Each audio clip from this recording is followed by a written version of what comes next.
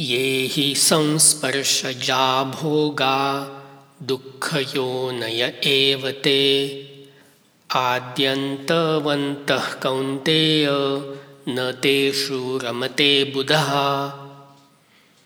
Now the Sandhi Vichhed. Ye is the plural nominal form of a relative pronoun meaning that. Hi is a particle giving verbal emphasis. Samsparshajaha is the plural nominal form of an adjective meaning arising from contacts. Bhogaha is the plural nominal form of a noun meaning enjoyment or pleasurable experience, as in chapter 3, verse 12. Dukkhayonaya is the plural nominal form of a compound of dukkha, a noun meaning sorrow, as in verse 6, and yoni, a noun meaning womb. As I have said before, in Sanskrit, the verb to be is often omitted and must be inferred. This is one such case because he is saying experiences are the wombs of sorrow. Eva is a particle giving verbal emphasis. Te is the plural nominal form of a pronoun meaning that. Teshu is its plural locative form. Adi means beginning.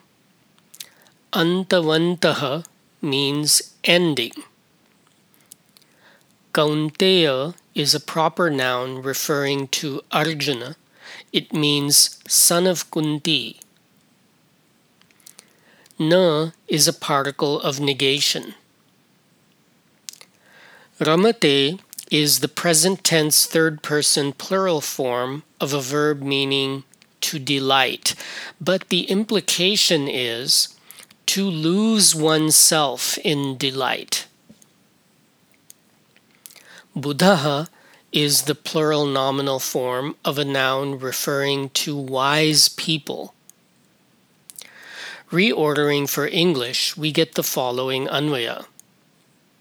Hi ye bhogaha samsparshajaha te eva dukkhayonayaha adi antavantaha. Kaunteya buddhaha na ramate teshu. Indeed, those experiences arising from contacts, they are the very wombs of sorrow, beginning, ending. O son of Kunti, the wise do not lose themselves in delight of them. In this verse, Krishna emphasizes that happiness is not to be found in external contacts.